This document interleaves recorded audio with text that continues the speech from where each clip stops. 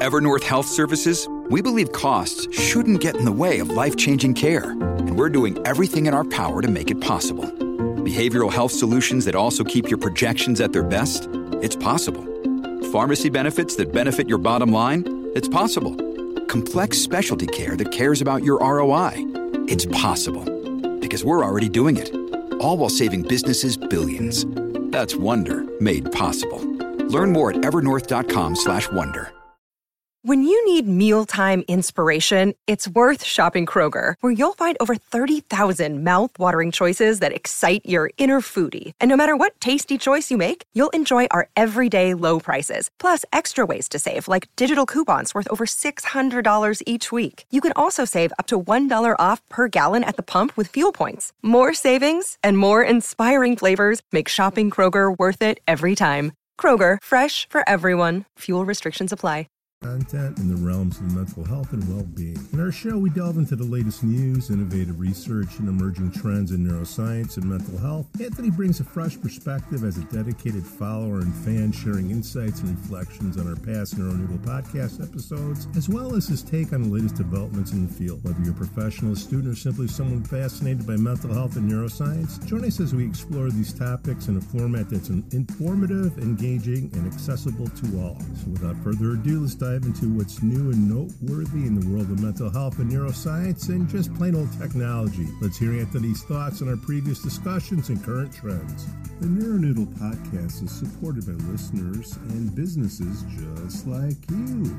Mark your calendars for Friday, April 26, 2024, as Bradley University hosts the 8th Annual Super Brain Summit, presented by the Center for Collaborative Brain Research. This year's topic, Rhythms of Regulation, Polyvagal Perspectives, promises an insightful exploration to polyvagal theory with Deb Dana, LCSW, leading the discussions as a featured speaker. Dana is a celebrated author and clinician, brings her extensive knowledge and practical experience to the forefront. The event will be held at the Hayden Clark Alumni Center's Peplo Pavilion, available both live and online, ensuring accessible participation for all interested. For those looking to register or seeking more information, please contact Gwen at GHOWARTER@bradley.edu or by phone at 309-677-3900. Further inquiries about the program can be directed to Dr. Loy Russell Chapin at lar@bradley.edu. Don't miss this enriching opportunity to engage with the latest advancements in brain research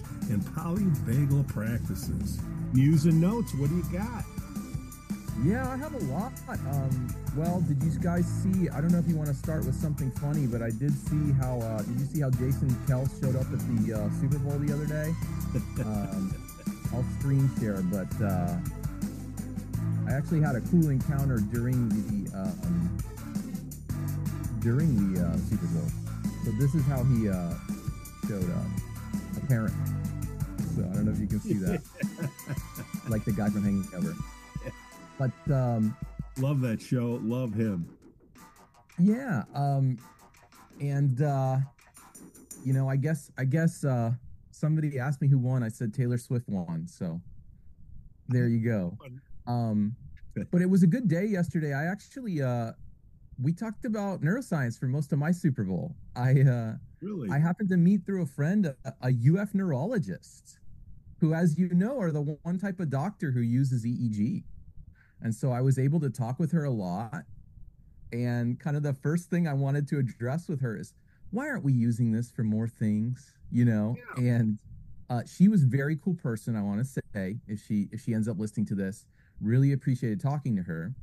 And one of the things she said that epileptologists in different parts of the country are trained differently. And so she says, if you get a report back from an epileptologist, because an epileptologist is a neurologist with a special certificate that takes like 1 to 2 years more of training, let's say. Those are those EEG fellows that my other doctor friend was talking about. Yeah. They, she says, because they're trained differently in different parts of the country, you'll get a different result back, depending who you talk to. And she says, you don't know how to trust it. And so, I would love to hear what Jay says about something like that, as I'm sure you probably would. I would guess that maybe, maybe the training could be more standardized. Um, but I think that maybe our treatment could be a little more standardized. I'm always nervous about recommending neurofeedback to friends in different parts of the country that I don't know someone like you guys, because I don't know what kind of training they're going to get. There's probably lots of approaches that work. I want to be clear, or that can benefit people, Yeah. but I don't. Yeah, what's that? Well, the two things that I bring up with Jay is number one, Yes. once AI figures out how to deal with the artifacts, Hmm. and Yeah. once we get this regulated, licensing, because anybody can put up a shingle and buy an amplifier and say, that's an artifact, this is this, you should do that. Hmm. That's a problem. Yeah, I guess we don't have. Um, Standardization, I like you guess said. doctors have that barrier to entry of many years, and we don't quite have that yet. I know every brain is different, okay, but you can have something that's, why the BCIA, I would think they would be a louder voice in all of this to say, well, I'm accredited, with them, and get more people to buy in. And it's a shame your friend is saying that, Yeah, yeah, it's good stuff, but we're only using it for epileptics. yeah, and doctors joke about the neurologist, and she Yeah, she fessed up to this. The favorite joke of neurology or doctors is, I don't like calls from neurology. When they call, they just say metabolic encephalopathy and they hang up. And the doctor's like, I have no clue what that means. That doesn't tell me anything. So I'm guessing the neurologist would like more tools to do their job. And so it is a little bit puzzling. I talked to my close MD friend after we spoke last podcast, yeah, um, and he too is a little puzzled. He said, it's interesting that we don't use EEG more, considering that we do use it for one thing. So it already has, in a way, like a foot in the door. And yeah, he says, I just don't, he's like, I don't quite understand. He's like, I feel like it must be a culture thing. He says, it's so different from most of the things we do. And maybe I was discussing with the girl yesterday, the neurologist, that maybe it feels a little bit woo to people, like not fully based in reality or something, but we know it is. And I talked with her, and she was actually very receptive to all the other things it can diagnose in mental health, like the epileptic discharges. And I was really glad this was the last thing from talking with her. I told her about the 40 hertz stimuli that we talked about last time, where they flash like a light or play a sound at yeah. 40 hertz speeds. And about a little while later, she says to me, after I'm continuing to talk about neurofeedback, she goes, a colleague of mine, or I think maybe her boss or something, her attending said, um, hey, there's this new thing called cognitotherapeutic. I was like, what's that? She goes, it's something like gamma stimulation. I was like, that's 40 hertz. That's what I was telling you about. And she goes, yeah. And I'm like, I'm going to look it up. And I look up the company. And sure enough, the founder of the company is Lee Wei Tsai, the exact doctor, MIT doctor I told you guys about last time, and that I had already told her about. And so I said, I'm so glad that you brought this up, because now I'm not too on the fringe here. If your own colleagues are kind of bringing up with you some of this stuff, I did like that she knew one last thing. She knew about the sleep spindle, which makes sense. That's what we train when we train SMR training. But obviously she didn't know that it can be trained and improved. But she was receptive. I'm going to go ahead and email her some of the research Jay points out on epilepsy, like his case study with Isabel. So trying to get our word out however we can. So We're trying to pick up chemical energy, right? Like in your heart, you get an EKG, right? yeah, Do people believe in that? And so they don't believe that there's chemical energy in the brain, and if it's different in certain places, they don't buy into that there's going to be differences or outcomes. I yeah. or get a baseline. Like I said last time, you get a physical, right? Hmm. EKG, blood pressure, all that stuff, and nobody's looking at the noodle. Exactly. My MD friend said the same thing as Jay. Interestingly, he'd never heard Jay say this, but somehow he said, "Yeah, it's like when you go to the cardiologist, You might just have heartburn, or you might have, a horrible heart issue, and he doesn't know until he does a test.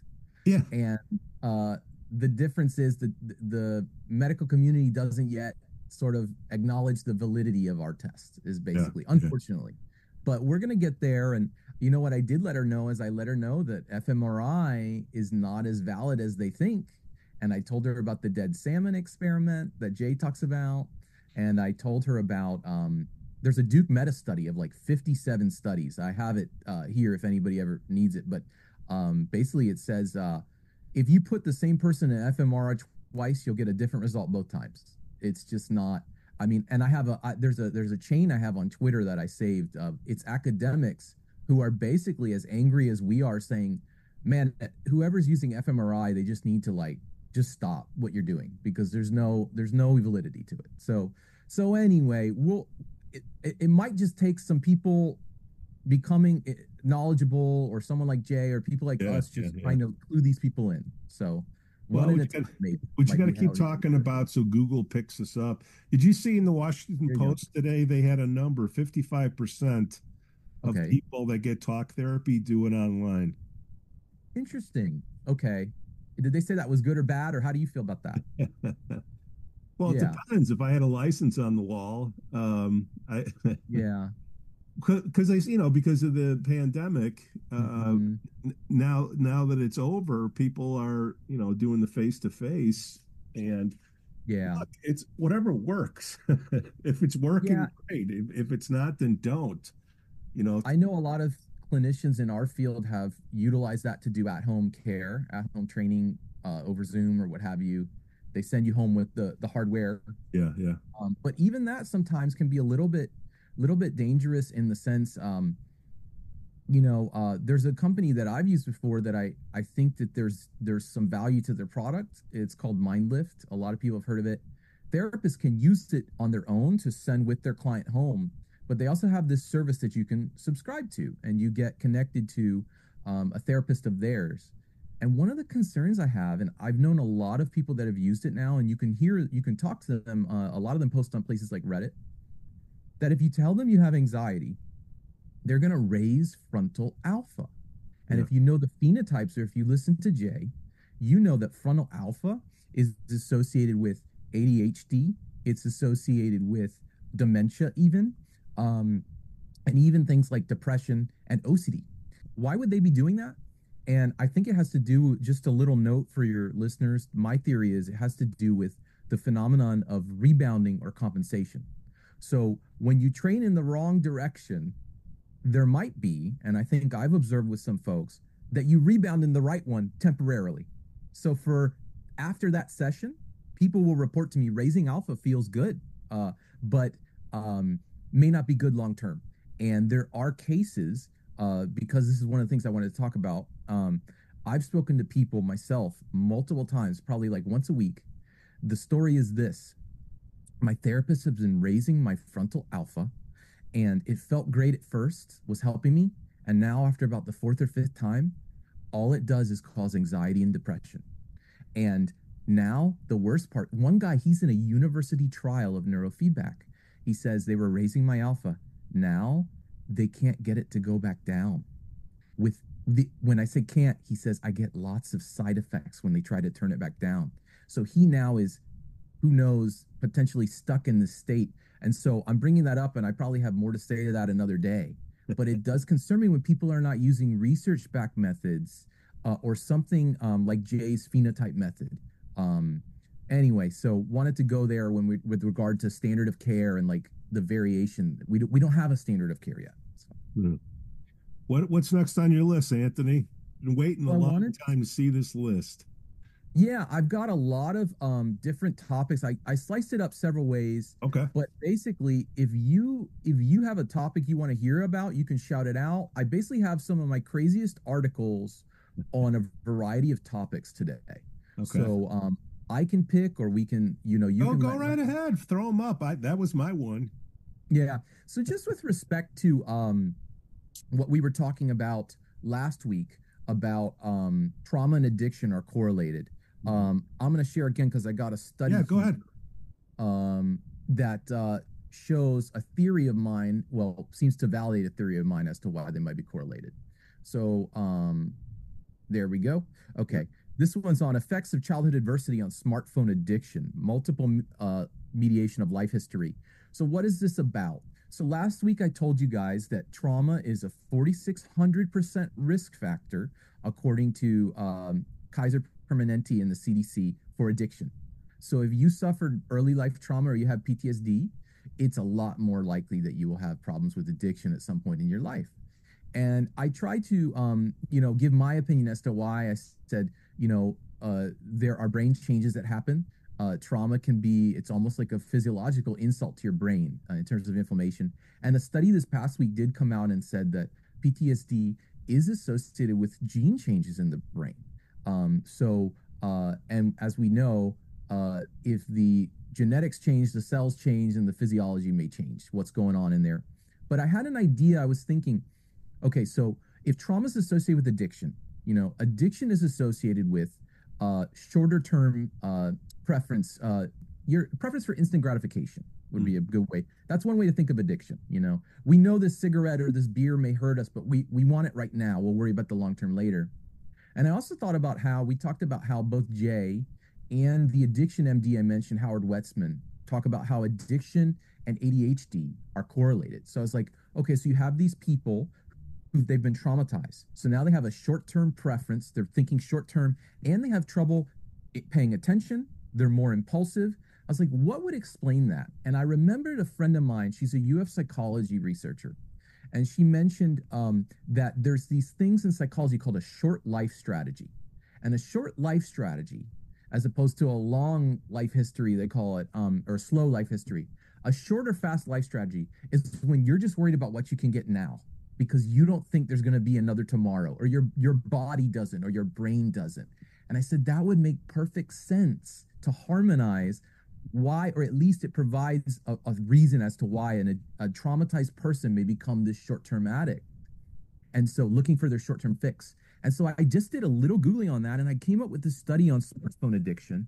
And it's funny because they literally say risk factors of smartphone addiction, like emotional instability, insecure attachment. You had, I think her name was Dr. Ruth Cohn on here a couple of weeks ago to talk about attachment, and anxiety are positively correlated with a fast life strategy. That's a direct quote from the, so they're saying smartphone addiction and fast life strategies like short-term and impulse control problems, those are all correlated.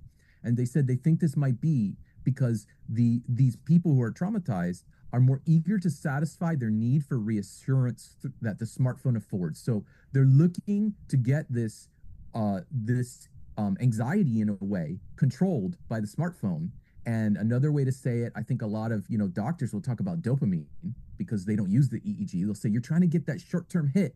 And in the popular news, we all know people describe Facebook and apps. It's almost like a dopamine machine. Things with Instagram, but really, we know what they're doing is they are the anterior cingulate seeking something to lock onto, and it's locking onto the phone.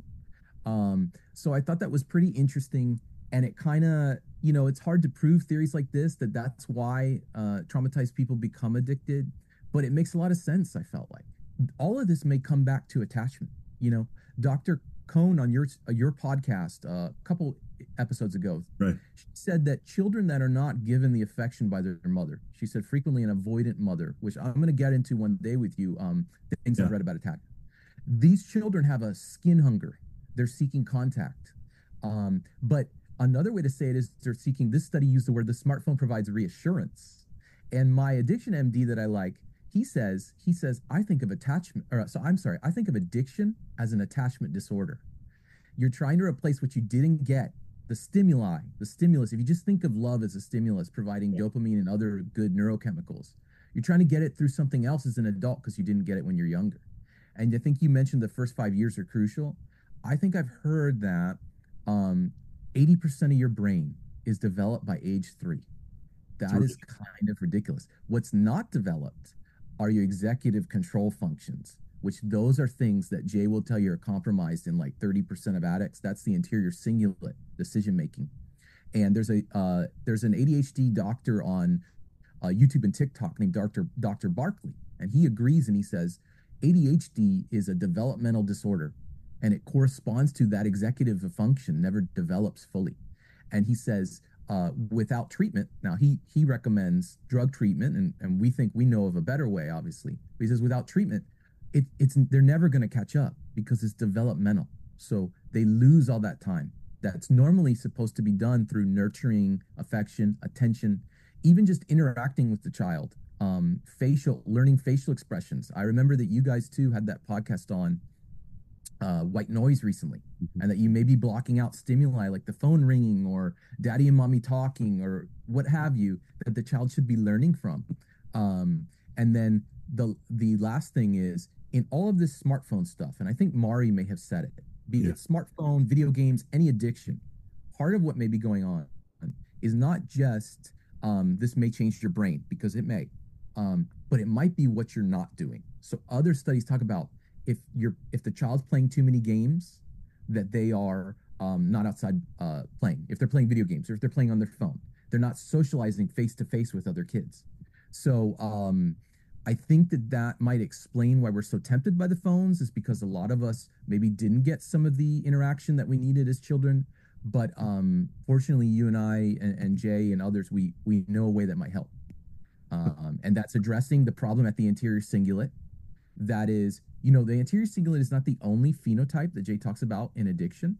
He's got that ADHD medication targeting paper. The other phenotypes involve things that are more about anxiety and arousal. And even the beta spindles and epileptic discharges. And those require different medications, as Jay likes to talk about. But so we have a more targeted approach in a lot of times than a lot of doctors. All right, so the next thing I want to mention, it just kind of riffs on that topic that we've been talking about how addiction is an attachment disorder. And what this says is, or could be, and what this says is teens exposed to parental phubbing tend to have more sleep problems. And what this is talking about is phubbing is a phenomenon in the popular, lexicon or whatever, that basically... I'm not popular. You're funny. That I don't use it either, but it's when you ignore somebody because you're on your phone. And so, how does this connect to sleep? Well, the kids are much more. Did this study? Okay, is it study? Okay, that was it. Sharing now. I'm going to stop share. Okay. But the things that we're doing, it's like feeding the brain. And if you're not doing it, it's going to be very. It's going to change the child's development. Maybe it's just that they have more anxiety because they weren't getting that reassurance of the child, and that's why they're not sleeping. Yeah. But, Jay likes to talk about half of ADHD may just be sleep. Some of this may be from obesity, like stuff from sleep apnea, but 75% of ADHD sufferers have poor sleep. And so according to studies that I've found, there's an 8x risk of sleep apnea among poor sleep ADHD sufferers. And anybody who has sleep apnea, including kids, they have 95% of them have attentional deficits, which makes sense if you're not getting that deep sleep. Deep sleep, all this may compound because deep sleep, I think it was on Huberman's podcast, but there's other studies on deep sleep. It's associated with anxiety reduction. And so if you have anxiety, you're going to be less able to focus at school and at work, and even just recovering so that your attention can return. So I think it's important. And one last thing on that concept of addiction, maybe an attachment disorder, Wetzman likes to talk about. It is called, the word addiction comes from a Latin word, I believe it's addicere, and what it means to give oneself over to. And he likes to say it's referring to one's attachments. And so when we can't get it through human empathy and connection, we might be trying to get it through the phone. Or anything else, the bottle, unfortunately, so it's kind of sad, but yeah. Is there, and let me know if there's any topics you want me to dig more down into. No, I've got, you can almost do a screen share of your Facebook group and just the topics that have come up, if anything comes up. Okay. This one's about how the brain responds to reward. And what it specifically says in this study is children who are from wealthier backgrounds have lower reward sensitivity to, specifically in this study, economic, but meaning monetary incentives. But I think, Jay, you guys probably remember, I know you remember, that he talks about how addiction and anterior cingulate problems are frequently a reward sensitivity issue. And what does that mean? Well, there's some physiology that I can get to, but basically they're too sensitive to reward. They're seeking things, short-term fixes like the phone. And Wetzman actually talks about this other MD. If you want to think about it, because I think thinking about other models can help to almost confirm our intuitions or our data on the EEG, is that if you think of your dopamine, or right here, as the like a level, or the activity is this level, and there's a baseline that you want. An addict is frequently down here, and it depends on their phenotype. The EEG phenotypes control this. But when an addict gets a little bit of dopamine, or they get a stimulus, whatever it is, food, phone, drink, whatever, they spike much higher. The average person may go to here. The addict who is below baseline goes way higher. Unfortunately, when that's done, it goes way down below baseline again. And so what happens when he's down here? The body is craving for more. It's sensitive. It's looking for that next fix. So he gets these big spikes, and that is the reward sensitivity. He's more sensitive. And so it kind of makes sense that children who are of higher socioeconomic, meaning they're wealthier families, they're less sensitive to reward. Maybe it means that they're just getting more rewards. That's very possible. But it also could mean that they developed differently, that in childhood, they were had blessings that maybe some of us don't get, be it financial, but also through the love and attention. They have a mom that can spend more time with them. You know, there's a study recently that screen time, we think of screen time as, well, maybe social media is the problem. But what they said is children who have more struggling families, lower socioeconomic backgrounds, less wealthy families, they spend several hours more on the phone per day. So the phone, while it's worth being concerned about, there's reason I think to be concerned, it also may just be a symptom of what they're not getting. So I thought this was a cool study because it kind of confirms things that Jay has said about these people are sensitive. They're too sensitive to reward. From the corporate background, being in sales, there's just some people that aren't motivated by money. Yeah. You know, or risk, you know, you can either go into sales, take risk, where a part of your a larger percentage of your compensation is at risk because it's dependent on a bonus.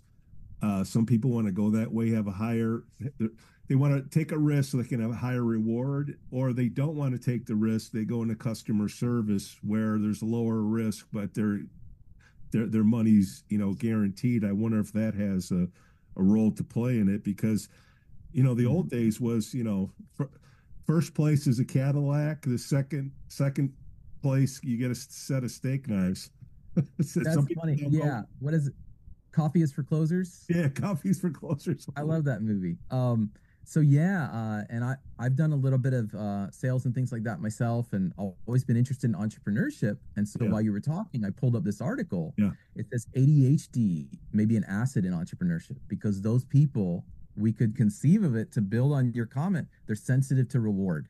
So to be an entrepreneur, you got to be scrappy. Those are the guys out there scrounging for, looking under the trash can, so to speak, for the value. I had a professor, because I studied business at UF, and he said one time, the entrepreneur is the guy looking at the cracks in the sidewalk, and he's looking at the stuff other people don't see. It's kind of funny because, you know, Jay talks about there's multiple patterns at the anterior cingulate, and failure modes, he calls them, and that could be too much theta, beta, or alpha. And one thing I've noticed is the behavior seems a little bit different depending which one they have. And I think Jay would agree with that. For instance, I've heard Jay say that if somebody has too much alpha, and I could be wrong here, I'm paraphrasing, so Jay can correct me, feel free. But if they have too much alpha, he said that is similar to a condition called akinetic mutism, which is, in his words, a lack of dopamine so profound that the person cannot even speak. And this is a real disease. And I think I'm paraphrasing Jay correctly. It corresponds to too much alpha at a certain piece of that anterior cingulate. But the behavior differs when individuals that have too much theta at that anterior cingulate, It's interesting. I was picking up, Dr. Barkley will talk about ADHD sufferers, and you may have heard this too colloquially, that if you have ADHD, you may be inattentive, but sometimes they can lock on. And Jay will talk about that anterior cingulate locking on.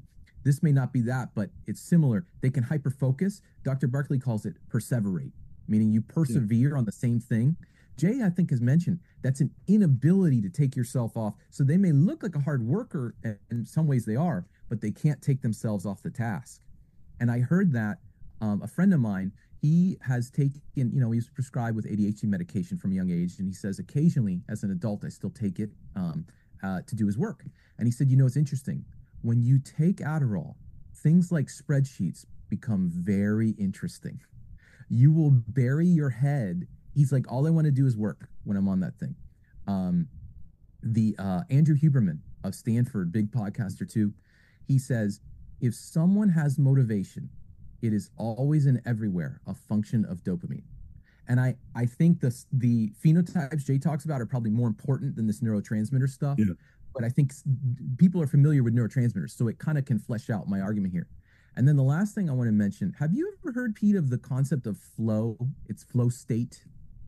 I've heard of it. I don't know what it is, Anthony. Please tell me. Yeah, there is a psychologist, and forgive me, it's a longer name. I think it's like an Eastern European. It's very long. Normally, I'm okay. We'll put it right here. Yeah, please do when you have it. It's a state called flow where you are you lose sense of time. Work becomes effortless. You have a hyper focus. There's a sense of enjoyment of what you're doing, and there's a little bit of challenge, but not so much that you can't do what you're doing. Well, I found out that theta waves are the representative of flow. And so I guess all this is building up to say, I'm finding, and others may find differently, that people that have the elevated theta waves at their anterior cingulate, as opposed to some of the other waves, that those people are the ones that hyperfocus. So when I think of the person putting their head to the grindstone, in my experience, the people with elevated theta waves are actually very good at doing that. But the danger of it, as Barkley and as Jay say, is you may not be able to pull yourself off the task. And one of the dangers that the psychologist who came up with flow talks about, he says, you can just read his quotes on the wiki. They asked him about benefits of flow. And like one of the first things he wants to talk about is the negatives, which I thought was interesting. He says, flow is only useful and needs to be looked at in the context of your integration with your family and society. So if you are too focused on your work, you're a workaholic, and you're neglecting all your other responsibilities, he says flow is not a healthy state. And it's funny because there's all sorts of internet gurus and podcasters that will talk about flow. They co-opted flow. Stephen Kotler is a big one. Maybe he would acknowledge this, I don't know, but all you hear about is flow is healing. Flow is so wonderful for my body. I got better from Lyme by surfing because of flow, is his story. But you know what? If you're always in flow and you never stop and you never sleep and you don't spend time with your family, at the end of your life, and this will come up one day when I talk about attachment theory with you, at the end of your life, they don't ask people on their deathbed, people do not say, I wish I had gotten that extra promotion. Right. I wish I had become CEO. The cliche, but apparently that Harvard study where they followed people for 50 years, the things that made somebody happy at the end of their life were their relationships. It almost seems impossible, but you never hear people talk about my career was what made my life, wonderful or whatever. So anyway, these things, Adderall may be doing this to people. There's studies on Adderall and Ritalin that say in some ways they actually compromise your performance. They hurt your performance. The work of Ritalin users is lower quality work. The work of workaholics is they actually may be less productive in some ways because it's what they're doing, and is what they're doing what they should be doing.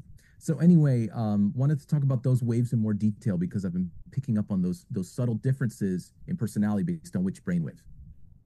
Drives me crazy to think that a MD to go through residency would pride themselves on lack of sleep. Yeah. Do they still do that? Yeah. Remember that? And this is now, for a long time, I feel like the 2010s hustle culture was the thing. And people like that will brag like, oh man, I only ever sleep, 6 hours or whatever. Yeah, Because I definitely have a cup of coffee every 15 minutes, or do. Yeah. meth, or you Adderall, whatever. It's yeah, it's quantity, not quality, right? And Or that can be a red ADHD sufferers apparently have a higher response to stimulants. And that may correspond to that reward sensitivity that Jay talks about. And it makes total sense. But, that could be a problem. And they may be over reliant on stimulants and then it hurts their sleep. There's a recent study that caffeine can actually hurt your memory, believe it or not. And it's just interesting. Here's what I was going to talk about. I feel like modern society does seem to value those states of hyperfocus. Modern society seems to value the workaholic. I can't tell you. I picked up on recently. There's several times I'll hear people say, that guy, he is a piece of work, man. But I'll tell you this, he's a hard worker. You'll hear people say that about their coworker, and it's like, yeah, but is he making everybody's life miserable at the office? And is he could that also selling be a anything? problem? What is it? That's the guy that makes all the phone calls, contacts everybody, but sells nothing. But he's a Yes, hard thank worker. you. Exactly. It's like, what are they doing? We in society, and it's like we pride activity over product or value. And there's a professor that talks about this, Ian McGilchrist, at Oxford. He's a neuro psychiatrist, and he talks about the difference in the hemispheres of the brain, because there are differences, believe it or not. And I think we can, a lot of EEG people would embrace that. But he says we as society are viewing output as the primary value, and not like it's like that Jurassic Park guy. It's like, we thought so much about whether we could, we never stopped to ask whether we should. So yeah, and I think we're getting out of control on the we need to. Oh, here's a good stat to back you up. I read this a long time ago.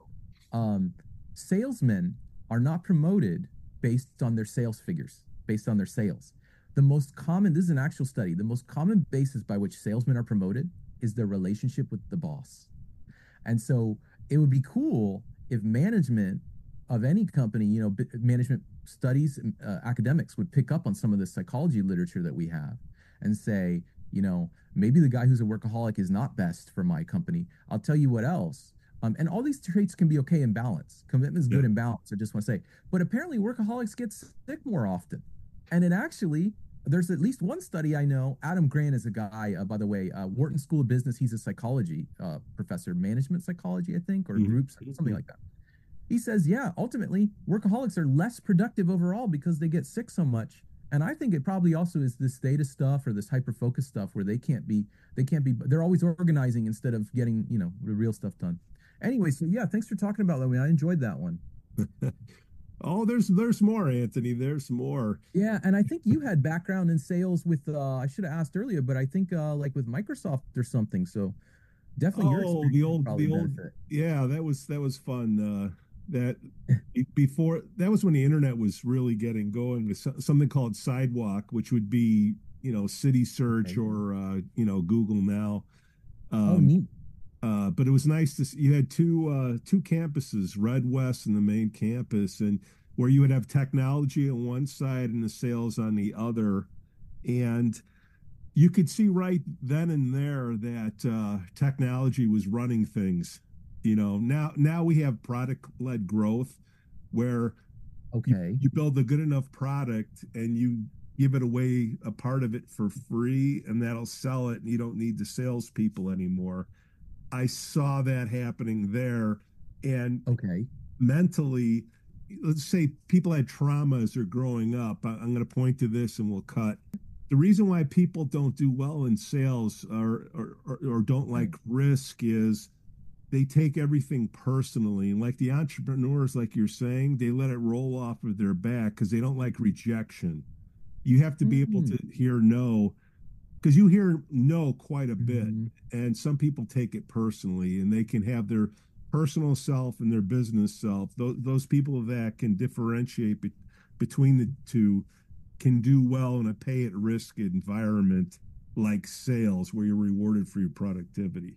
I thought that's cool. Just one little note to you, because I studied business and I've worked in businesses. And anyway, I heard a guy, sales trainer, one time. He said, a good salesman needs a mix of empathy and ego. He's like, there's a bunch of people, they have the empathy, but they don't have the ego to ask for the sale or to push a little bit. Then there's other guys, they have the ego, but they don't have the empathy. And that made sense to me. I felt like I'd seen that a little bit. Well, they don't believe in what they're saying, and it's evident, or they don't understand what they're saying. Yeah. And it gets back to what you're talking about at the beginning. Okay. Either they don't desire to have the reward because they've had everything, so money doesn't motivate them. Okay, to be a boss, an abundance. Go on. Right. So it all plays into. So why technology, business, mental health? I think that businesses could become more productive if they put somebody with an amplifier in their neurofeedback, especially before maybe alpha theta trading, before a sales training session. Before what? Sales training. Okay. Sales training, so they're in the, so they can soak it in, besides, being, That's interesting. Yeah.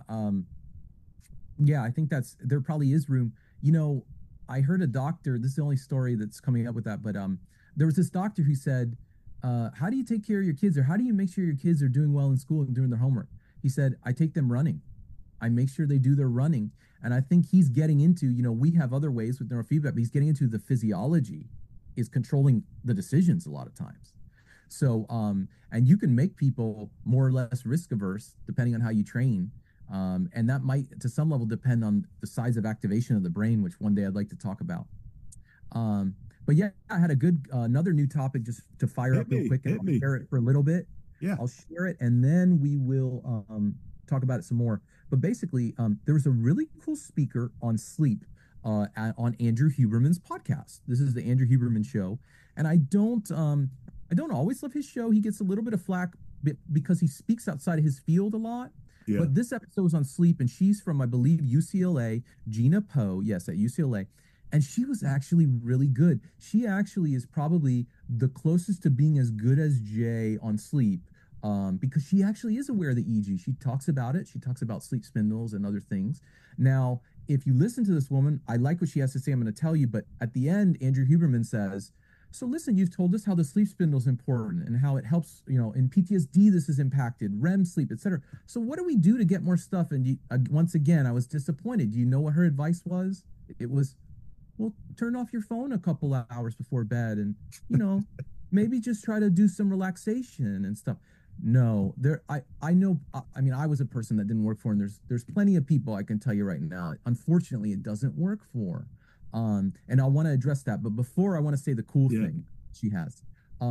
Did you know, and I didn't know until this woman, the brain gets up to 60% smaller when you sleep.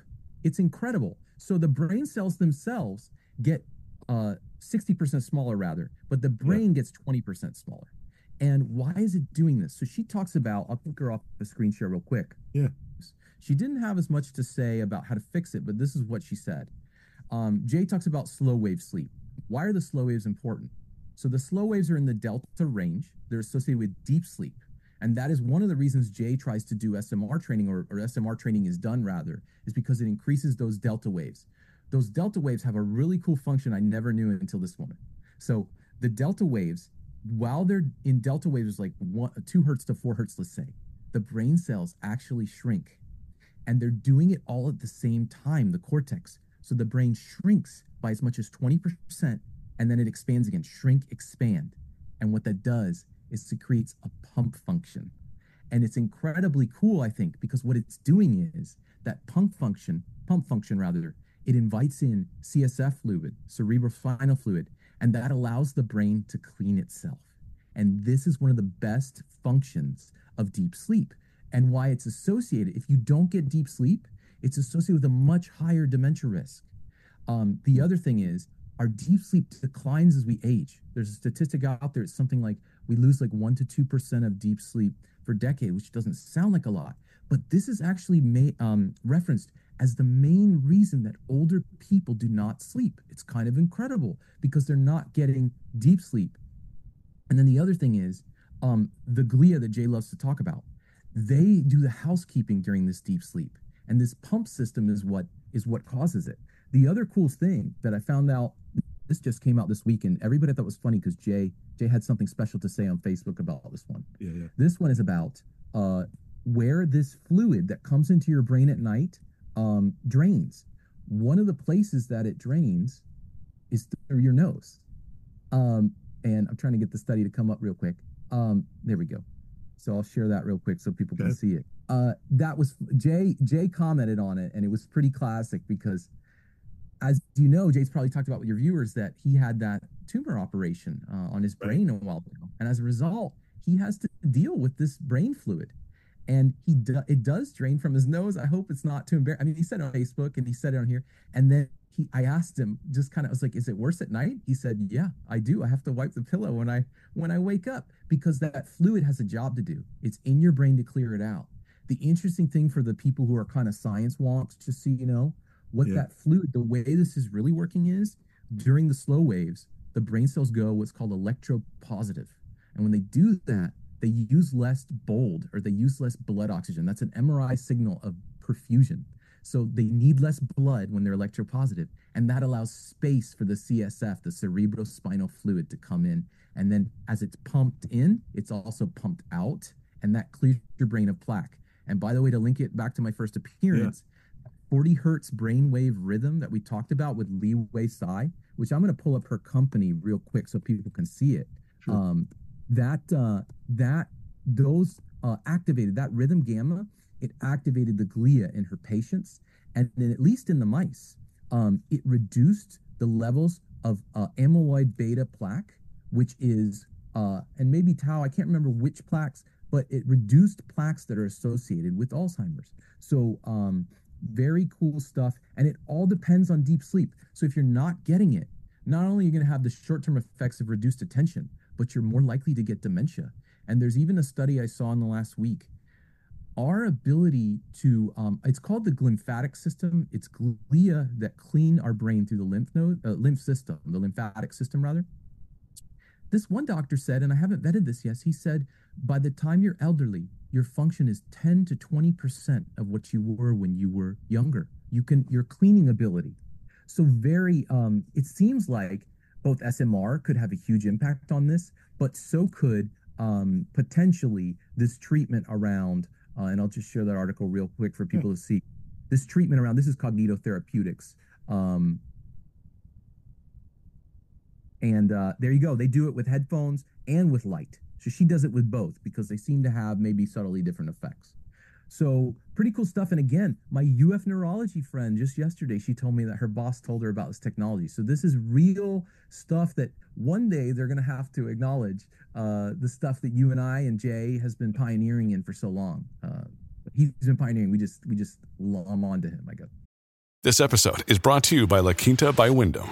Your work can take you all over the place, like Texas. You've never been, but it's going to be great because you're staying at La Quinta by Wyndham. Their free Bright Side breakfast will give you energy for the day ahead. And after, you can unwind using their free high-speed Wi-Fi. Tonight, La Quinta. Tomorrow, you shine. Book your stay today at LQ.com. Many of us have those stubborn pounds that seem impossible to lose, no matter how good we eat or how hard we work out. My solution is PlushCare. PlushCare is a leading telehealth provider with doctors who are there for you day and night to partner with you in your weight loss journey. They can prescribe FDA-approved weight loss medications like Wegovy and Zepbound for those who qualify. Plus, they accept most insurance plans. To get started, visit plushcare.com/weightloss. That's plushcare.com/weightloss. Anthony, are we done with your list? I can go as long as you want. You know, reason, so let me know. I'll keep going. I just want to make sure people know how to get to your Facebook page, your group. Yeah, I got a better way for them. It's okay. They can do me at, I've met some, not do me. They can reach me at, excuse my language, at Antonio Ramos. That should take you right to my page. Okay. And that's where I share all this stuff. I actually met a really cool clinician through your podcast the other day. Okay. They found me on there, and they've already sent me some great materials. Actually, it was a good conversation. They called me this, or not called me, they contacted me this morning, messaged me this morning, and they said, Anthony, I have a patient who has ADHD, and they have been prescribed, they're diagnosed ADHD, they've been prescribed Zoloft or sertraline. They said, is that a good medication for them? And because of Jay and because of Martine Arns and you for hosting them, I was able to tell her about the Arns paper that Jay talks about. And what the Arns paper said is, if they know your alpha peak frequency, they can tell you which depression treatment works the best. And specifically, they found out that SSRIs are good for people who have what's called a, let's say like a normal alpha peak frequency around the 10 hertz range, but also, and this is the paper, Stratified Driven Psychiatry, I'll share real quick, by Martine Arns. It was presented at Jay's conference in Sassoon. And basically, I'm not logged in here, so it probably won't show up so great, but people can see the name there. Yeah. And there's a chart in here. What it says is if you have a normal peak frequency, and Arns said this at your conference, most antidepressants will work better. They'll work, I think, actually still only 50% of the time. However, he said if you have a slow alpha peak frequency, below 10 hertz, let's say, and he has the measurements in the article, and you can get to them from the study. Got it. The only antidepressant that worked right was sertraline. So it's Zoloft. So I told her it works well for people who have a slower to middle alpha peak frequency. So it could be the right prescription based on what you see when you do the EEG for her. And I sent her the paper. And also we know Jay's ADHD medication targeting paper, which I do have that one on my computer. That one says there's a phenotype of elevated frontal alpha. That means if the child has, or the person rather, this is the paper, I'll screen share that one too, sure, that allows them to know whether antidepressants will be a right treatment. Believe it or not, for their ADHD, you can use antidepressants to to improve their ADHD symptoms. And so that sounded like a cool thing to share with her, which I did. I sent her Jay's paper, and conceive at the very least, if that child wants to continue, that family wants to continue with medication, she'll be able to tell them, hey, listen, Jay says, the EEG says, Nature, one of the top journals that Martine Arns was published in, sertraline is or is not a good medication for the child, depending on what they're, and only we can do that. And that's one of the reasons why my MD friend that I've talked about before, he's puzzled too. He wants to know, why are we not using this well enough enough in our practice? Because he says there are doctors who would kill, the honest ones, the nice ones, they would kill for something like this. I couldn't get the screen share to work there, but he says, yeah, I mean, I'm sure, doctors, he likes to say they're in this on some level because they want to deal with people and with customer service. And I got to think most of them, they don't want their patient to have to try 3 medications, or they don't want them to have to go through extra anguish, So this could help them. So anyway, so that was another topic I was happy to hear about this morning. Anthony, that was a quick hour. That was a quick hour, man. I appreciate it. No, appreciate you, man. Getting a lot of positive feedback, and good. We'll just try to keep pointing people to your group, and people have comments, put it in there, or give comments on YouTube or whatever, questions. Just two guys at the bar sitting down talking mental health, having a sparkling water. I appreciate it, man. And if you have feedback for me, I'm willing to incorporate it. And I really appreciate the opportunity. I mean, I'm honored to be here with you, but also just to talk to people who care about people. I mean, that's why we do this, I think. Yeah. Hey, life is about feedback, right? Yeah. So, we need I love that. I need to start using that. Yeah, go on. Life is all about feedback. Anthony Ramos, thank you for another neurofeedback news and notes on the NeuroNoodle podcast. Thank you very much. I appreciate it. And good to see you too, Pete. Go Gators. Oh, thanks, man. All right, I'll see you. The NeuroNoodle podcast is supported by listeners and businesses just like you. Mark your calendars for Friday, April 26, 2024, as Bradley University hosts the 8th Annual Super Brain Summit presented by the Center for Collaborative Brain Research. This year's topic, Rhythms of Regulation, Polyvagal Perspectives, promises an insightful exploration through polyvagal theory with Deb Dana, LCSW, leading the discussions as the featured speaker. Dana is a celebrated author and clinician, brings her extensive knowledge and practical experience to the forefront. The event will be held at the Hayden Clark Alumni Center's Peplo Pavilion, available both live and online, ensuring accessible participation for all interested. For those looking to register or seeking more information, please contact Gwen at GHOWARTER@bradley.edu or by phone at 309-677-3900. Further inquiries about the program can be directed to Dr. Lori Russell Chapin at LAR@bradley.edu. Don't miss this enriching opportunity to engage with the latest advancements in brain research and polyvagal practices.